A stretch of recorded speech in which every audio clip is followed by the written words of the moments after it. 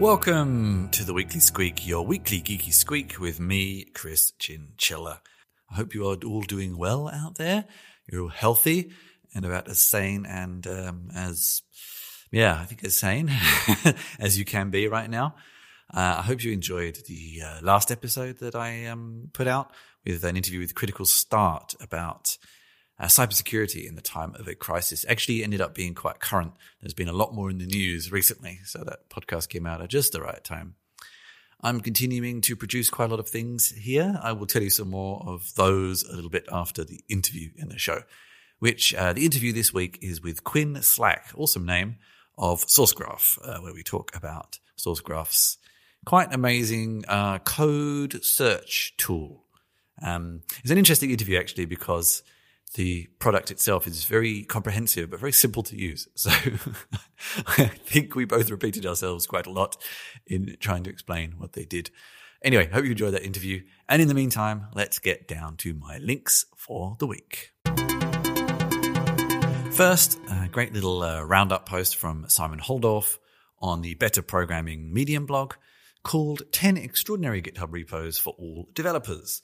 So GitHub repos, let's just, if you're not sure what that means, let's just call this sources of information, places to find things for developers. I mean, if you are a developer, you probably know what GitHub is, but just to explain that a bit there. There's some quite interesting things here. Some of my favorites are a lot of tutorials on building your own X, an X being a multitude of different things, free programming books. Quite interesting. This is obviously a very good time to be learning things. In fact, I have dozens of online courses and books that I really want to get around to learning. But I'm very lucky that I've been busy working, which is good. Can't complain. But, there's a lot of time for some people to learn some new skills when hopefully we kind of come on the other side. So some good resources there. And also some of the more practical ones for developers, templates for gitignore files, and system design primers. Some good underpinnings to get your project started with there. And there's more. I've only mentioned not even half. Obviously, there's another 5 or 6 there for you to find. So if that article appeals to you, go jump in and pick up some new knowledge and tips. Next, so I have been reworking with a new co-designer, Andy. I'll just call him that for now. The Chip Shop board game that I started some years ago. In fact, I think when I first started this podcast even, maybe. I'm not sure if that's actually what the podcast initially was. I can't even remember now. I have to go back and look. This is a board game that was on hiatus for some time, where you run a 1980s computer company in America.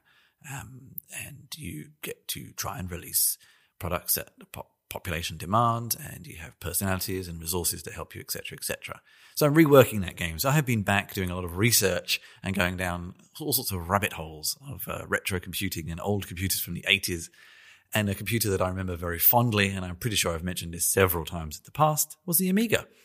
And I don't know if you knew this, but actually this is an old article from 2012 on Computer World by Rohan Pierce talking about the release of Amiga OS 4. Yeah, they actually released newer versions of Amiga OS less than 10 years ago. And it's quite an interesting profile of what this operating system release was. And I think I found another article, not this one, that was an interview with one of the programmers as well. It's now put out by a Belgian company, I think. I really wanted to try it, but it is not open source and only runs on particular PowerPC, which is a processor architecture-based hardware, which I don't have access to. And I probably could emulate it, but I'd have to pay for it when I don't really have any use for it, apart from nostalgia. But still, if you're interested to see, well, at least 6 or 7 years ago, how an old classic operating system was still developing, then go and have a read and maybe have a play and let me know if you experimented with Amiga OS 4. I'd love to know your thoughts and if you used it for anything practical in your day-to-day life. Next, an article on Dazed. I'm guessing this might be the digital wing of Dazed and Confused. I'm not sure. An article by Britt Dawson about a couple, but kind of mostly about one person. This couple was Tanya Corin and her boyfriend Josh Harris. How back in the early 2000s, they were kind of, I wonder if this was before Big Brother or about the same time as Big Brother. I'm not sure, but they were one of the first people to kind of stream their lives. And this may not seem so unusual now, although I don't know how many people really stream their lives as opposed to edited highlights of their life. But and the article is interesting because it obviously goes into the pressure this had on their lives, and it did have a lot of pressure and ended up breaking up. But also kind of the embracing of very early technology to do this sort of thing. I actually remember I was putting out online music videos in the late 90s, early 2000s, when most people still had dial-up, and you would have to make these files about less than 5 megabytes. And these were live music recordings of gigs and things like that. So quite hard to get at a good enough quality. I should go through my archive drives and see if I still have any of those. It'd be quite fascinating to see some of them now, when really you can just upload videos to YouTube now without really having to care about how much space it's going to take up.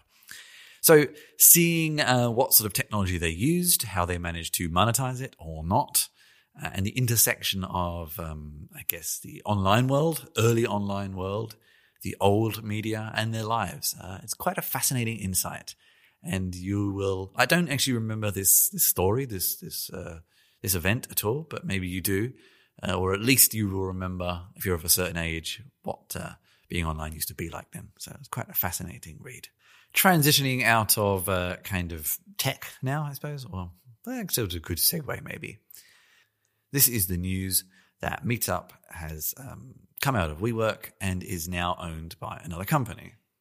Well, actually, it's interesting because PR Newswire says acquired, but then it mentions investors. So maybe it's kind of acquired by a group of investors, or maybe the wording is not quite right there. I'm not 100% sure. I actually tweeted it out a couple of days ago, last week, I think.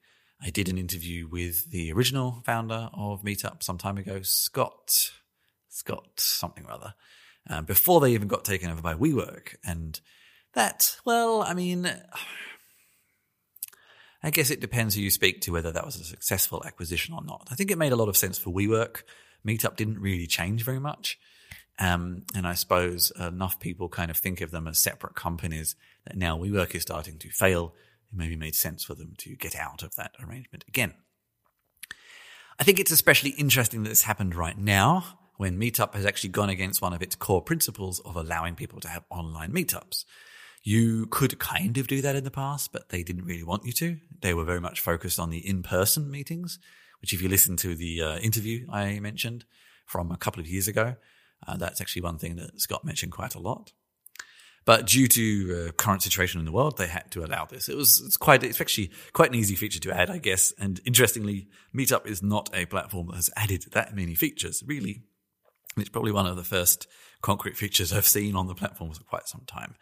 But it's an interesting time that this company that was pretty much all about people meeting in person now spins out at a time when people can't really do that. So it's interesting to see how they'll go from here. But I always have a bit of a soft spot for them, to be honest with you. Next, an article on the MIT Technology Review by Abby Olheiser. This is called Lockdown Was Supposed to Be an Introvert's Paradise. It's not. I'm not really going to go into massive detail on the article itself. Encourage you to have a read, though. It was more what thoughts it put in my head from observations of some of my friends who are very much on the introvert scale, who, when kind of isolation and lockdown and quarantine and whatever you want to call it, in various guises began a few weeks to a few months ago, depending where you are in the world. Some people I know actually kind of, not necessarily celebrating, but as introverts, they were pretty happy. Certain elements of them said, not much is going to change in my life. I don't go out anyway.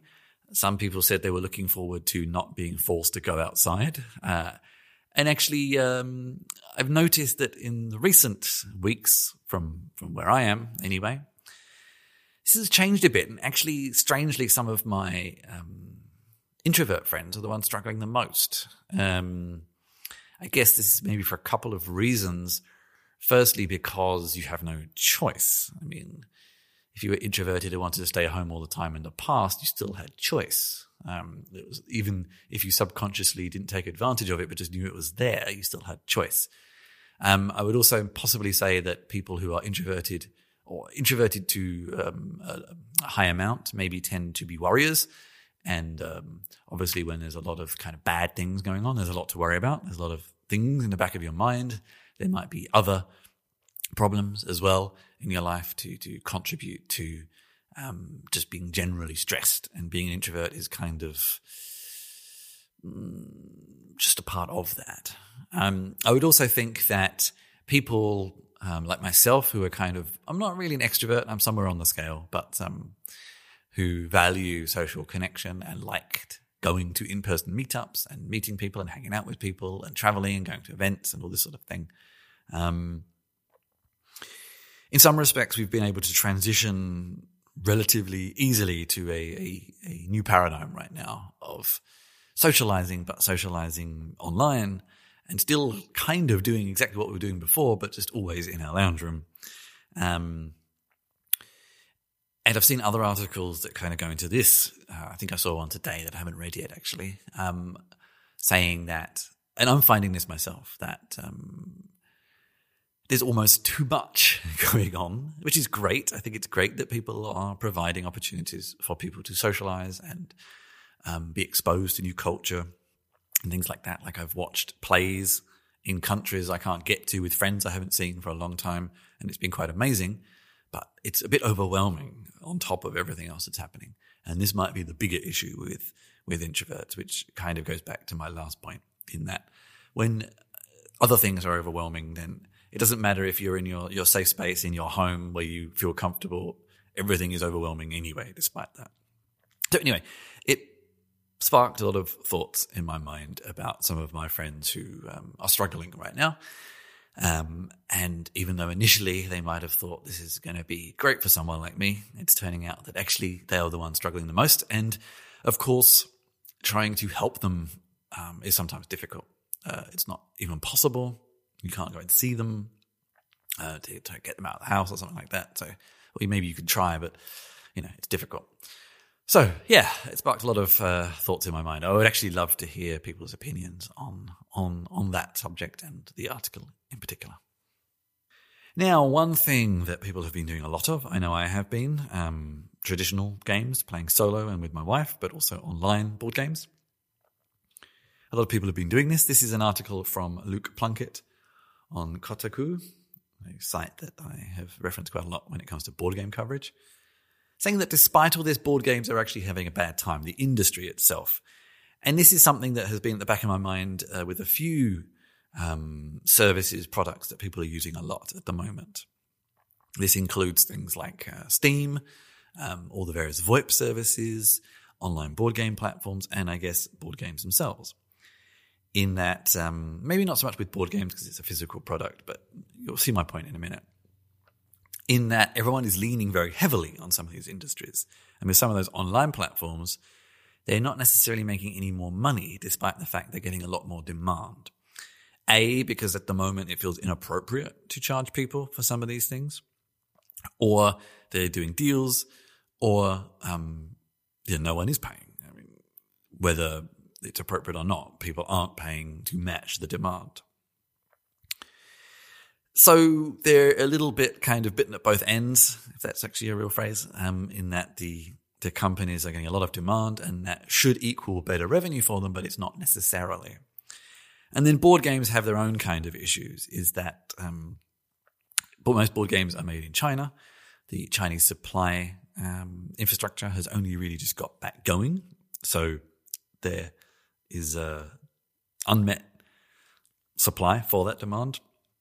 It's harder for them to communicate with these people. It's harder for them to go and get samples.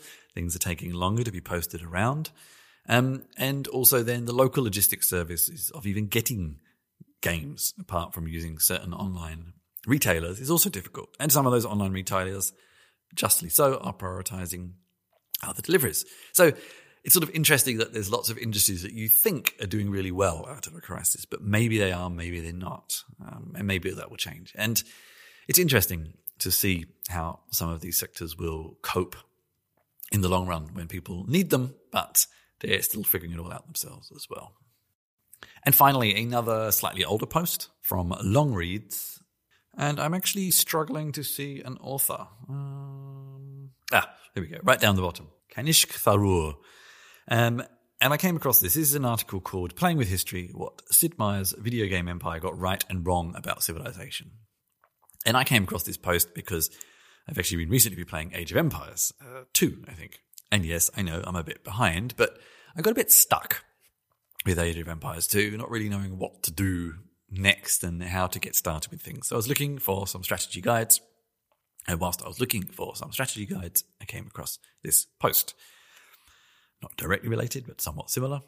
I love Civilization games, actually. And when I say that, I mean the Civilization games as well as the concept generally.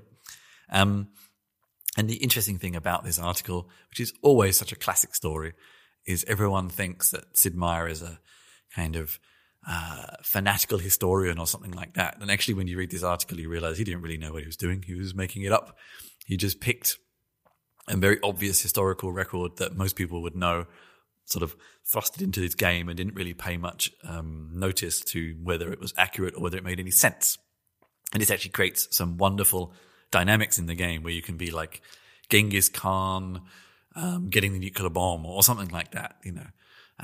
So it actually, this interesting sort of flaw in the design ends up making the game what it is. So anyway, if you're a Civilization fan, have a read. So that was my links for the week. I hope you enjoyed the discussion there. And next up is my interview with Quinn Slack about Sourcegraph. Well, I am Quinn Slack. I'm the CEO and co-founder of Sourcegraph. I'm a developer at heart and love building things that other developers use and love. Okay. And you work for Sourcegraph, or you founded Sourcegraph, I guess.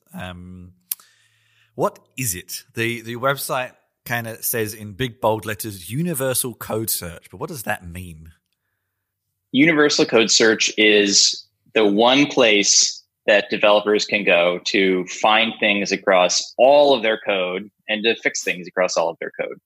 It's like Google for your everyday life is universal web search.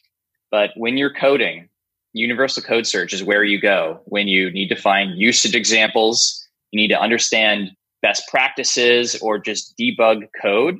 Or if you own an API and you need to find who's using it, how can you change it? Who do you need to deprecate? Or if your site goes down and you need to figure out what are all the changes related to our access token service, for example, or if you need to fix a critical security problem across all of your code. That's what Universal Code Search is. And kind of like Google in your everyday life, when you as a developer have really good Universal Code Search, you use it 20 times a day or more. And we are so focused on getting Universal Code Search out to more and more developers. A lot of developers out there have it and love it. You can see some of the companies that have Sourcegraph, for example, Uber, Lyft, Yelp, but also every dev at Google and Facebook has Code Search. They've built their internal tools and they love those. Yep. So we want to get this to every developer. You even have Get Your Guide, whose office used to be on the street behind me, but not anymore. Awesome. So as far as I understand, it's something of a way to understand and map out kind of on a case-by-case basis, I suppose, dependencies of your application in various ways, or who is dependent on your application and what your application depends on. Is that correct in my understanding?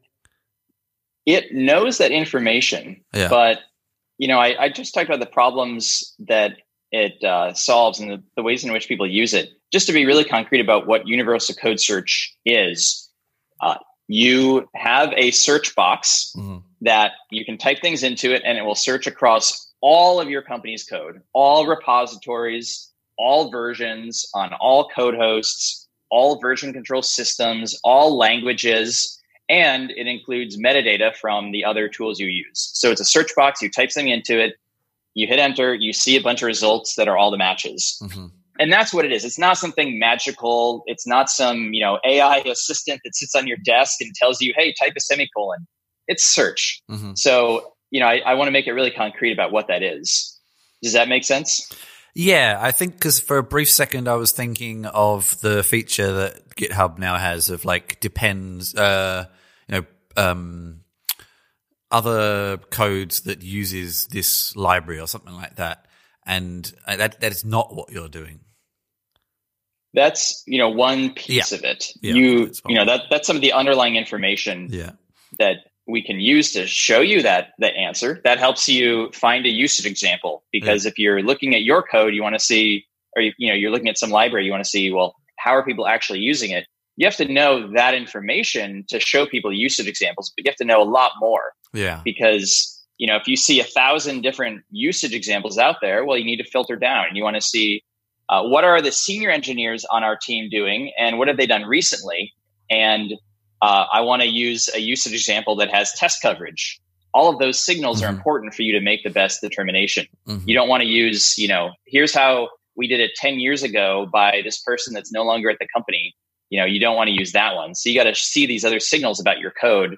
And SourceGraph brings all of these kinds of signals about your code together in one place, so that when you're looking at code on SourceGraph, all that information is there for you to determine, is this a good way to call my code? Or if you're doing one of those other use cases, is this code buggy? Is this code probably what took down our site? And we give you all that information as a developer so that you can go to one place and get your question answered. Now, you mentioned it's a search box, but I'm watching a video here whilst you're talking, and I could also imagine this being very useful in other places as well. So do you also offer IDE plugins or browser extensions or something like that as well? Yeah.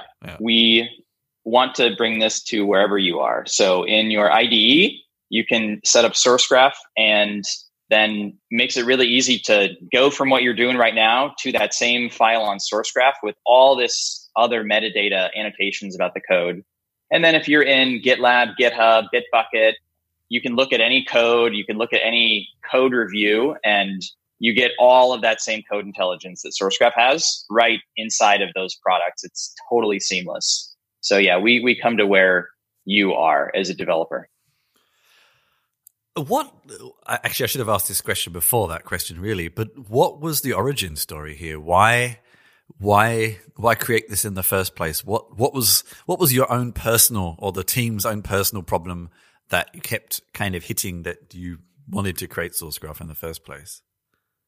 Well, in the background, there's way more code, there's way more developers, there's way more complexity, and my co-founder and I, we felt that as developers. And I use code search at several different companies, large companies, small companies.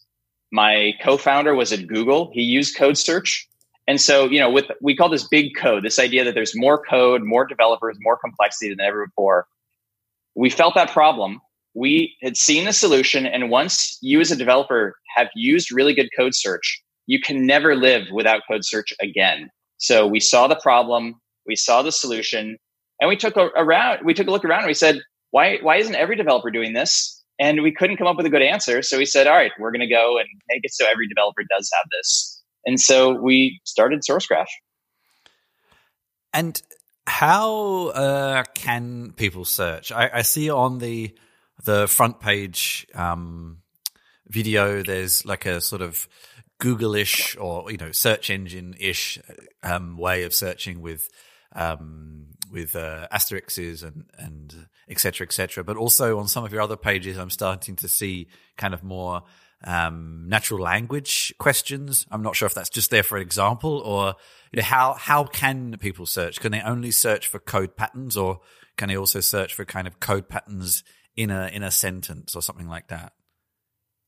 You can search for code patterns. You can search, actually using in a code-aware way where SourceGraph understands the syntax of the language.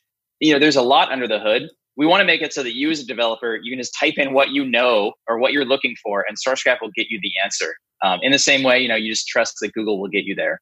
Okay. So there's a lot under the hood. I can, go through all the different things we do there, but, start as a developer, start with typing in what you're looking for. And we hope to get you there through a combination of, filtering and expansion and understanding the code And our goal is to be the place where you can get your question answered 99.9% of the time, because that's what search has to be able to do for it to be really good. And we are doing that for a lot of developers, and that's why people use our product a lot. I'm guessing, as you're definitely going for an enterprise play, you can also connect up local repositories and private repositories and things like that. I'm assuming that would be a necessity. Otherwise, the tool would be useless to a lot of enterprises. But just to double check. Yeah, that's totally right. So, I mean, the problem is big code, and who has the problem? Well, anyone with a ton of code, a ton of complexity, a ton of devs, and that happens to be a lot of large enterprises. It also is totally true in the open source world, and a ton of people use Sourcegraph for open source as well. But our business is helping companies, and Sourcegraph is totally self-hosted. So you run it inside your company. It is very secure. You load all of your code into Sourcegraph, but it's totally in your own network, and you manage it. So you can get started. You don't need to go get approval from anyone else. You can run it on your own laptop and see it working across all of your code. Mm-hmm. You also mentioned, as well as code hosting, the main ones here: GitHub, GitLab, Bitbucket, some others as well, including just your own Git repositories. But you also mentioned other services in the workflow: Datadog, Lightstep, Jira, a couple of others that are sort of less familiar or less coder focused. But how do they work into the search flow? I mean, I can think of Datadog, for example. If I search for a certain function, does it let me drill down into performance and monitoring of that function in Datadog records? Is that one example? Yeah, that's exactly right. Any other service that knows stuff about code, we want to show in Sourcegraph so that you as a dev, you have that one place to go. So here's where this is really cool. Imagine, you are an engineer at a large company, and your company has a lot of these different kinds of tools. You have Datadog, you have New Relic, you have Sentry, you have Code Coverage, you have some other internal tools.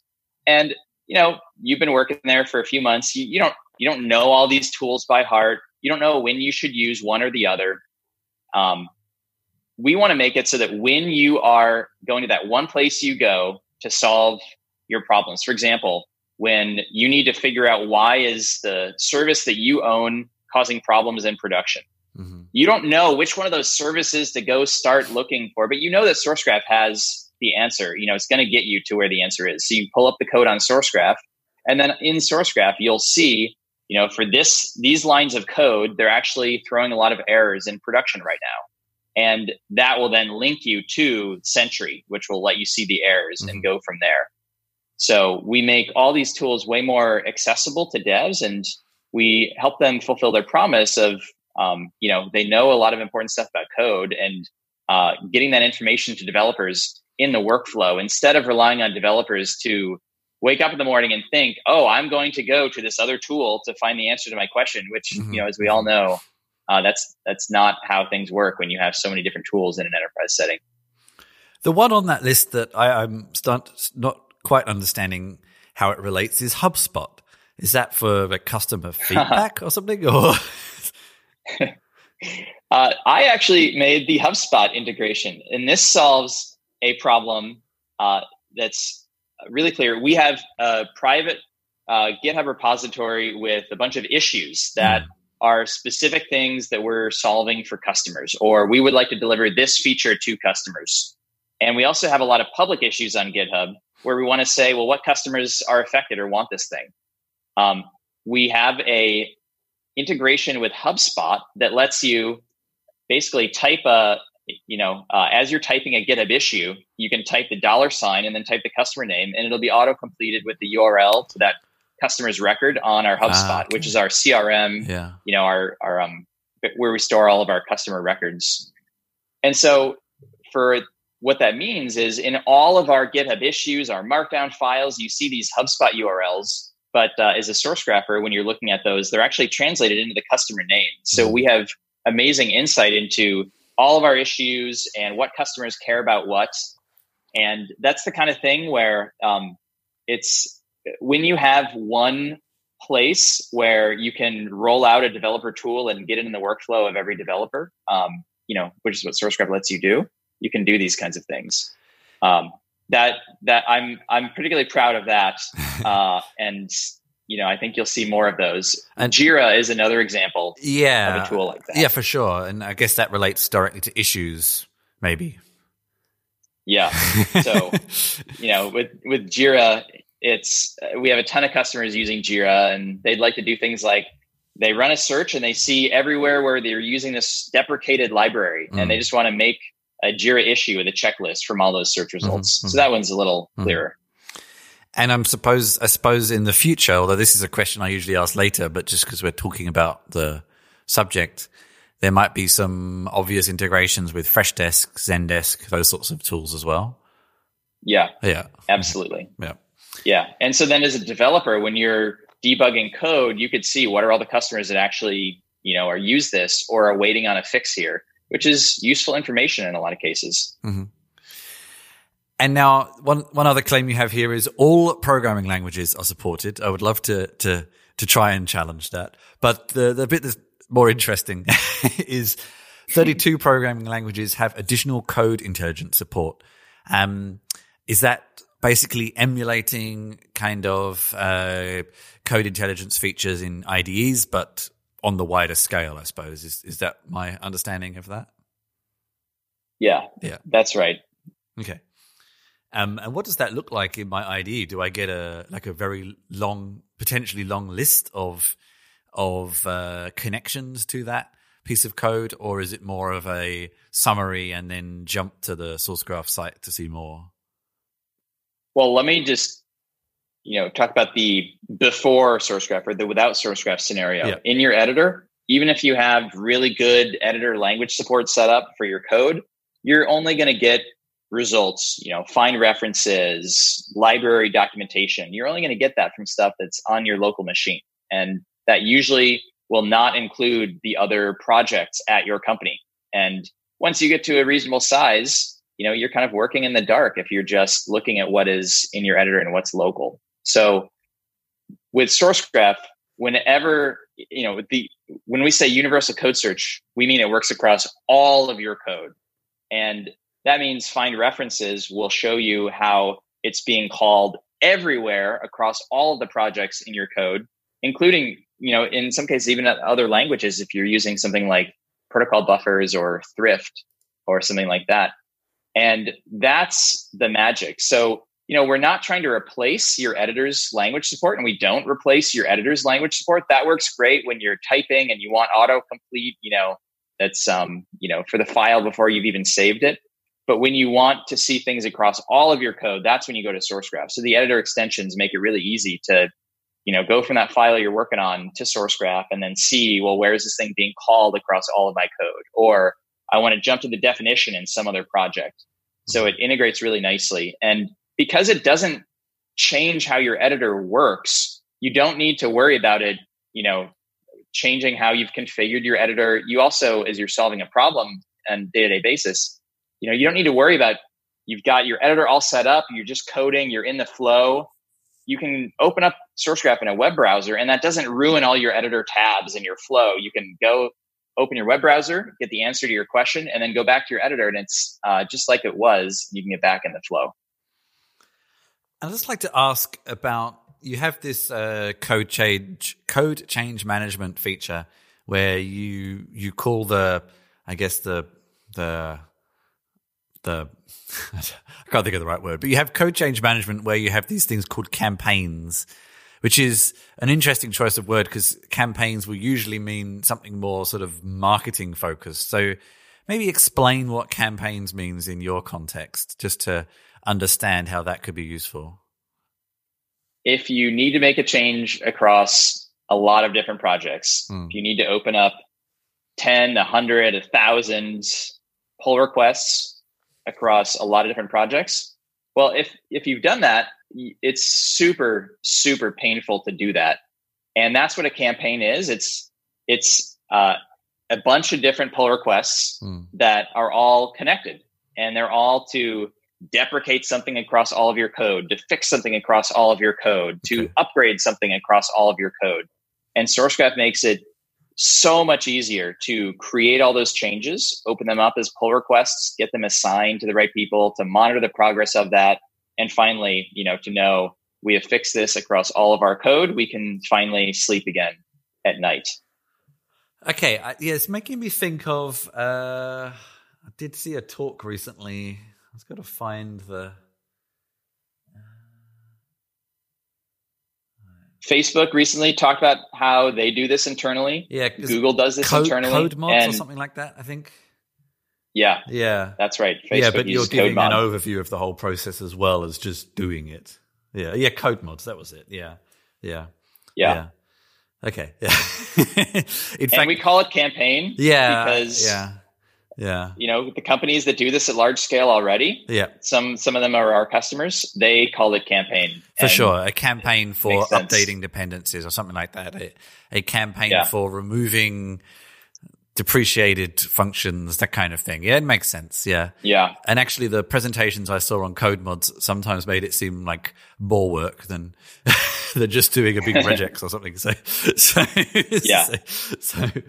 all right. It's a ton of work. I mean, this process can take weeks or months to go and get something fixed or changed across a lot of different projects if you're doing it manually.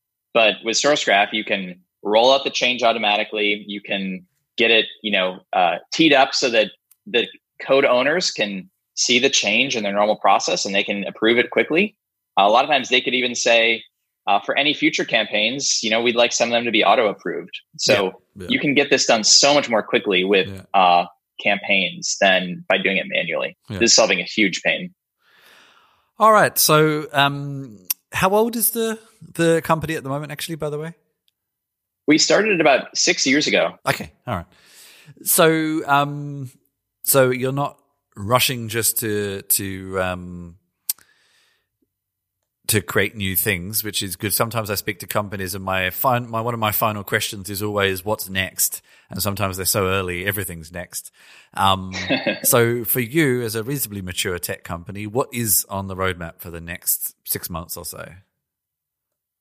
We want to get Universal Code Search out to more and more companies. And that means more and more developers. That means making it more and more universal. So we talked about all the different kinds of information that Sourcegraph knows about code, how it's across all repositories. We want to make it across even more repositories so that if you're a company and you use a ton of open source, to be able to seamlessly, search across both private and public code. And that means, potentially millions or hundreds of millions. We want to have deeper support and more coverage for all the languages so that we have even more compiler information. We have even more deep static analysis. We want to integrate more of the services that developers love. Mm-hmm. So deeper integration with things like Datadog, Sentry, New Relic, Lightstep, code coverage. Also other metrics that companies care about on code, such as code churn. Mm-hmm. Bring in more stuff around how is this code running right now? Mm-hmm. Where is it deployed? And take all of that. All of that is things that make it so Sourcegraph knows more about code and make it so developers can use that when they're trying to, find things with search. Also make it so developers can use that information to go and fix their code with campaigns. So bringing in more things, making it more universal. Yeah. And you have some almost endless integration points. There's new developer tools that are somewhat relevant all the time. I guess, you have to focus on what people are actually using. We know that developers have a tendency to want to change all the time not always for valid reasons. So, all right. Valid reasons to them. And yeah, for sure. We are the kind of product, we think eventually every developer will be using Sourcegraph. So we have to meet all developers where they are. We have to make Sourcegraph work in every developer's workflow. So we appreciate the choices that every developer has made. We don't take sides. We want to make it so no matter, where you are, what you use, you have amazing Universal Code Search.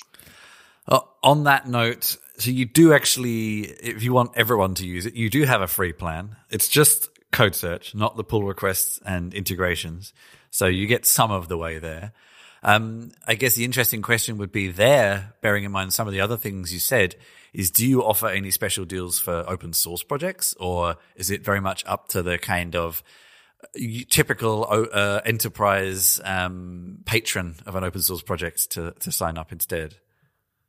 Well, for open source projects, for any public code, I got great news. Okay. Sourcegraph.com has all public code, all open source code on it, and you can just go to sourcegraph.com and search it there. It's already going to work. All open source code. This is another another challenge accepted to try and see if that's actually true. I think it'd be interesting for people to see. I don't know. It's hard to know. Yeah.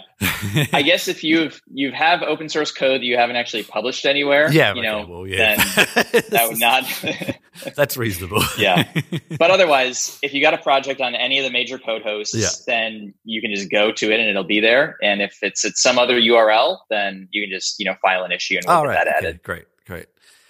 And so it works at massive scale. And by the way, sourcegraph.com is running the same exact software that you could also run inside, your own company. It's just we run it publicly for the world. For sure. Yeah, that's also a good test bed for people to see how it works on something realistic as opposed to kind of dummy data. So, yeah. Final question I always ask is there anything you want to make sure is mentioned that we haven't covered already? No, that's it. All right. You had awesome questions. Great prep. Thank you. And that was my article with Quinn Slack of Sourcegraph. I hope you found that interesting.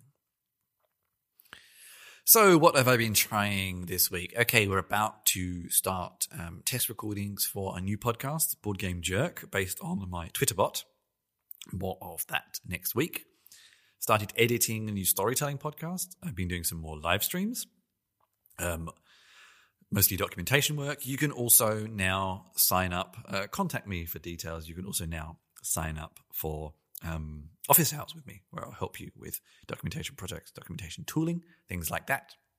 Mostly doing Wednesday and Friday, 3 till 5 p.m. Central European time, hopefully overlapping a little bit with American time there. And if that doesn't work for you, then please let me know. You can find more details of all those things on christianschiller.com/contact/support, or just click around. I think it's fairly obvious where you'll find pieces of information. Apart from that, I have been working on some articles, most are getting published soon. Some of them have been fairly long projects, maybe. And I guess that's about all I have to report right now. Sometimes I forget what I have done. I should make a note, really, shouldn't I? I should be better at promoting things. Anyway, I hope you enjoyed the show. Please rate, review, share wherever you found it. And until next time, if you have been, thank you very much for listening.